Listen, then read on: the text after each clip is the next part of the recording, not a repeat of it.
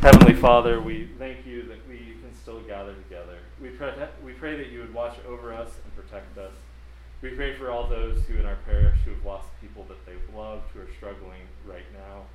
We pray that we would know the depth and breadth of your love, and that this we would count as worthy of leaving all behind to follow you. Help us to live lives that glorify you. Let the words of my mouth and the meditation of our hearts be always acceptable in thy sight, O Lord, our strength and our Redeemer. Amen. Recently, I found myself thinking about something that I had to let go of. Something I had hoped for and longed for quite some time. But in this moment, I realized it was better to let go of it. The thing I was longing for and being called to let go of was a good thing to long for. But for whatever reason, it wasn't the right thing at the right time. And it was clear that the Lord was saying, let this go. You know where I am calling you. Follow me. As I thought about this thing, I became sad. And then I thought of this rich young man whom we read of this morning. We know little of him, except that he seems to be a reasonably decent person, at least outwardly, and that he had many possessions. And when Jesus told him that in order to be perfect, in order to be complete, he had to sell all his possessions and give them to the poor, and this rich young man went away sad. Over the past couple months, we have met several people who Christ calls to himself. First, we met Nicodemus, who came to Jesus at night.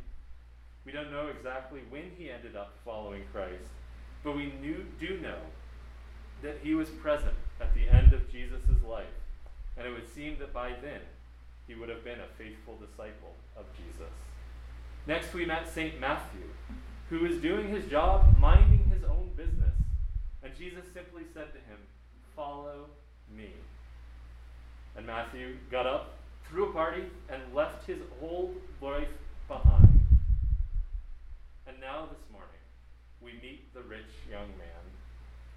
He comes to Jesus desiring to be what seems to be a good thing. He desires eternal life. But in that, his question seems a bit odd. He asks, what good deed must I do to have eternal life? Jesus shows little interest in the actual question, but instead he challenges the use of the word good. And what is good? Jesus says there is only one who is good. There's only one who is good, and that is God, the creator of the universe, the sovereign God, the King of kings, the Lord of lords. God alone is good. As we contemplate the attributes of God, we can be overcome and amazed with who God is, of his infinite goodness displayed in his character. God, we learn, is infinite. He is never changing. He has no needs. He is all powerful. He is all knowing. He is wise. He is faithful. He is just and merciful. He is gracious. He is loving. And he is holy.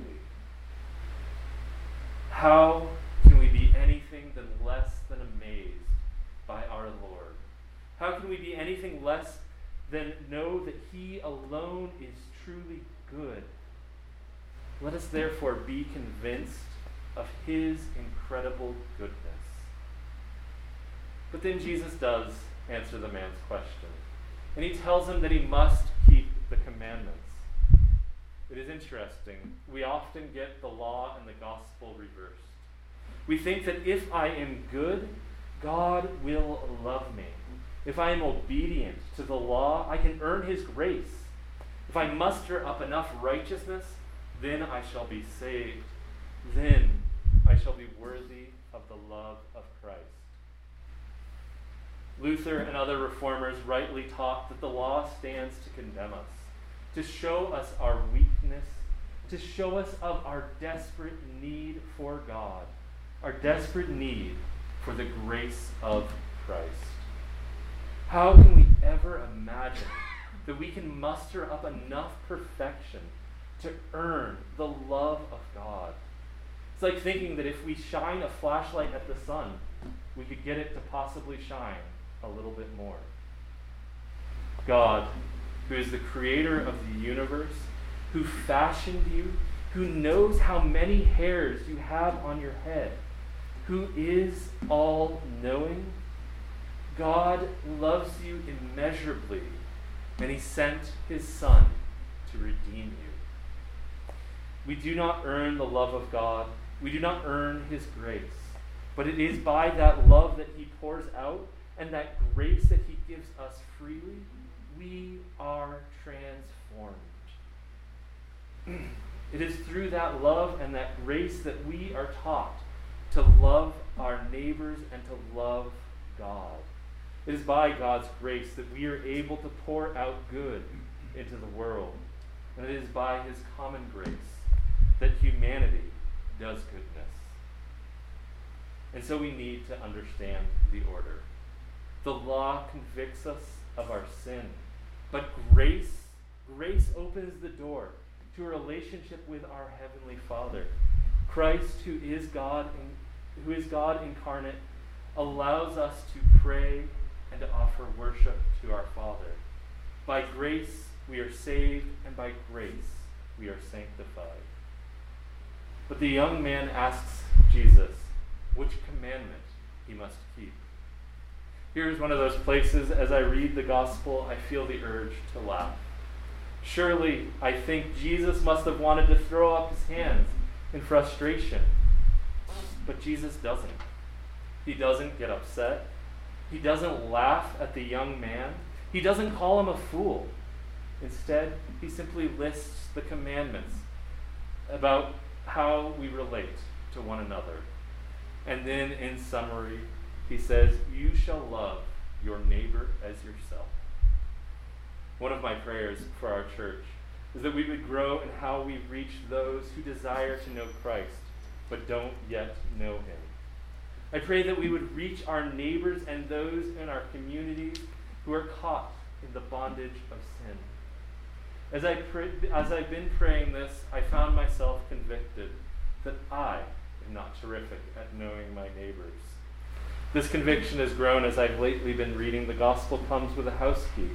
In this, the author Rosaria Butterfield reminds us that we are called to love our neighbors no matter who they are.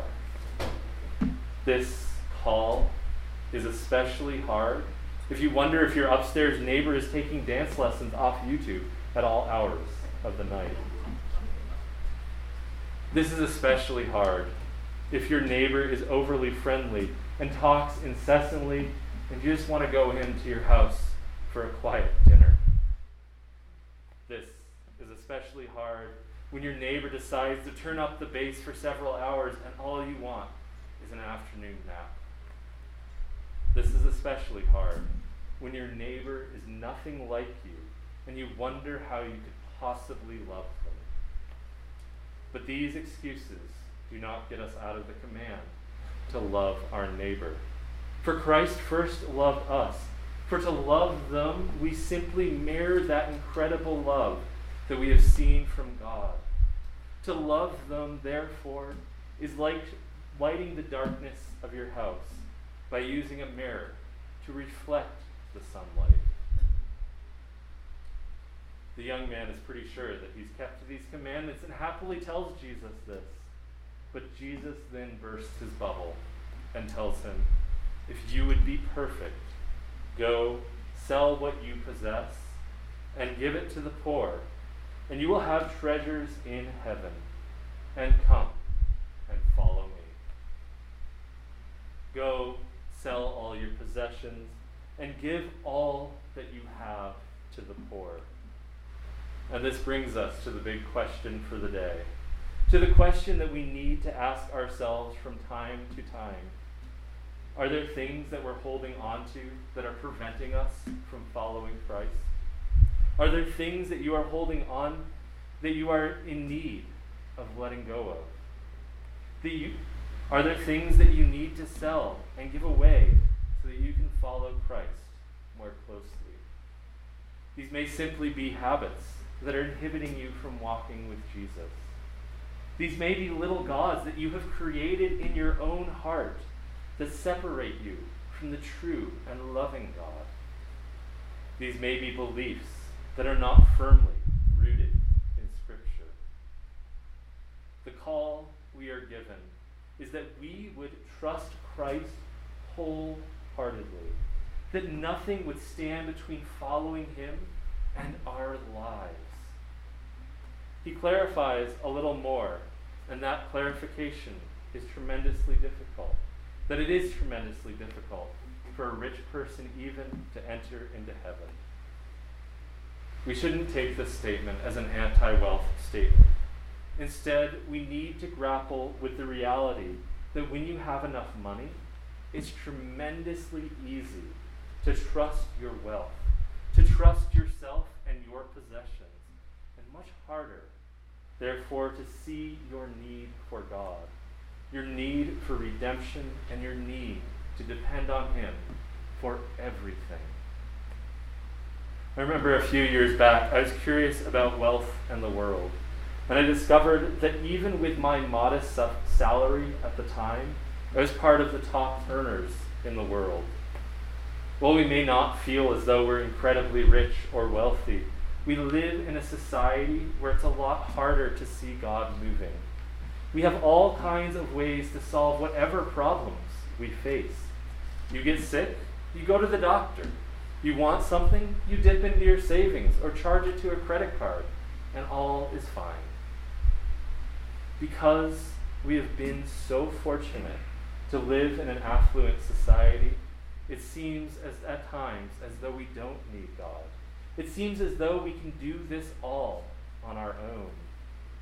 This attitude, this sentiment is what Christ is saying. It is much easier for a rich man to trust in his own wealth than to trust in God. But rich and poor, happy and sad, the lonely and the popular, each and every one needs God. One needs to know Christ, not only so that we will enter into the kingdom of heaven or eternity, but so that we can start to participate in that kingdom in the here and now. Is all lost then for us? Is all hopeless in our present age? Absolutely not. Undoubtedly, if we seek our hearts, we will discover 1,000 things vying for our attention, 1,000 pet projects, pet plans, pet hopes and dreams that we desire to accomplish in this life. And in that, we will find them hard to let go of. And then what then? Jesus says, with man, this is impossible. But with God, all things are possible. God in Christ has made a way for sinners like you and I to enter into the kingdom of heaven. By the Holy Spirit, we learn to trust in the Lord completely. God has made a way for us, and it is through Christ.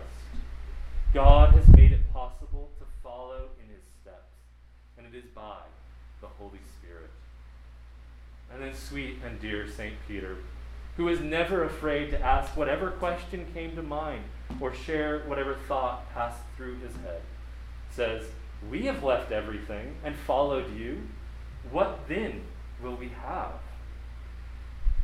And Christ responds with an eschatological vision, a vision of how the world will be when time is complete. Christ is enthroned, waiting to judge the living and the dead. The apostles have a glorious place and will stand by Christ as judges. This is the great hope for those who have seen injustice in this world. This is the great hope for those who mourn over unrepented sin. This is the great hope for those who long for something better than the incredible brokenness that we see in this world. This final vision is the great hope that Christ has died, Christ is risen, and Christ will come again. So let us not grow despondent when we see evil. Let us not grow angry when the world does not go as we think it should.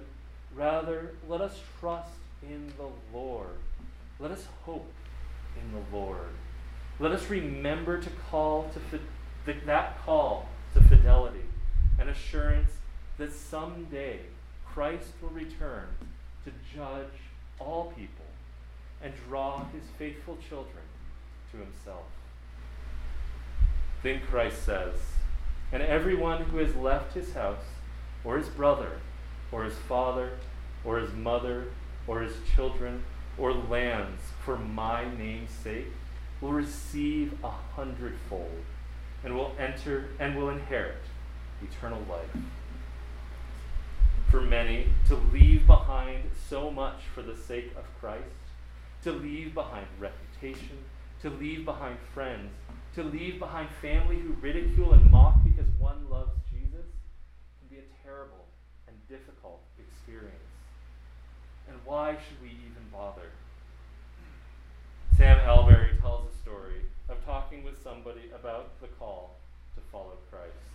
And the person asks, "But why should I leave this all behind? It's a pretty good life, after all." And he wasn't entirely sure what to say. And so he prayed, and this verse came to mind. And this is really, again, an eschatological promise. So great is the promise of the kingdom of heaven that what we leave behind for the sake of Christ's sake pales in comparison. That which we leave behind for his sake is but a shadow of the incredible goodness to come. Both Alberry and Rosaria Butterfield challenge us as the church to grow in how we create community, grow in how we love the other, grow in how we tenderly care for those who have sacrificed so much just to know Jesus. Butterfield beautifully summarizes this when she says, "Our brothers and sisters need to function as the Lord has called us to, as a family. Because Christian conversion comes in exchange for the life that you once loved, not in addition to it. People have much to lose in coming to Christ, and some people have more to lose than others. People have much to lose in coming to Christ, and yet Christ says he will return to them 100-fold what they have lost. Our call as the church is to create a home, create a good place for those who have left behind so much in order to follow Christ. Our goal and call as Christians is to be a taste of the coming of the kingdom of heaven.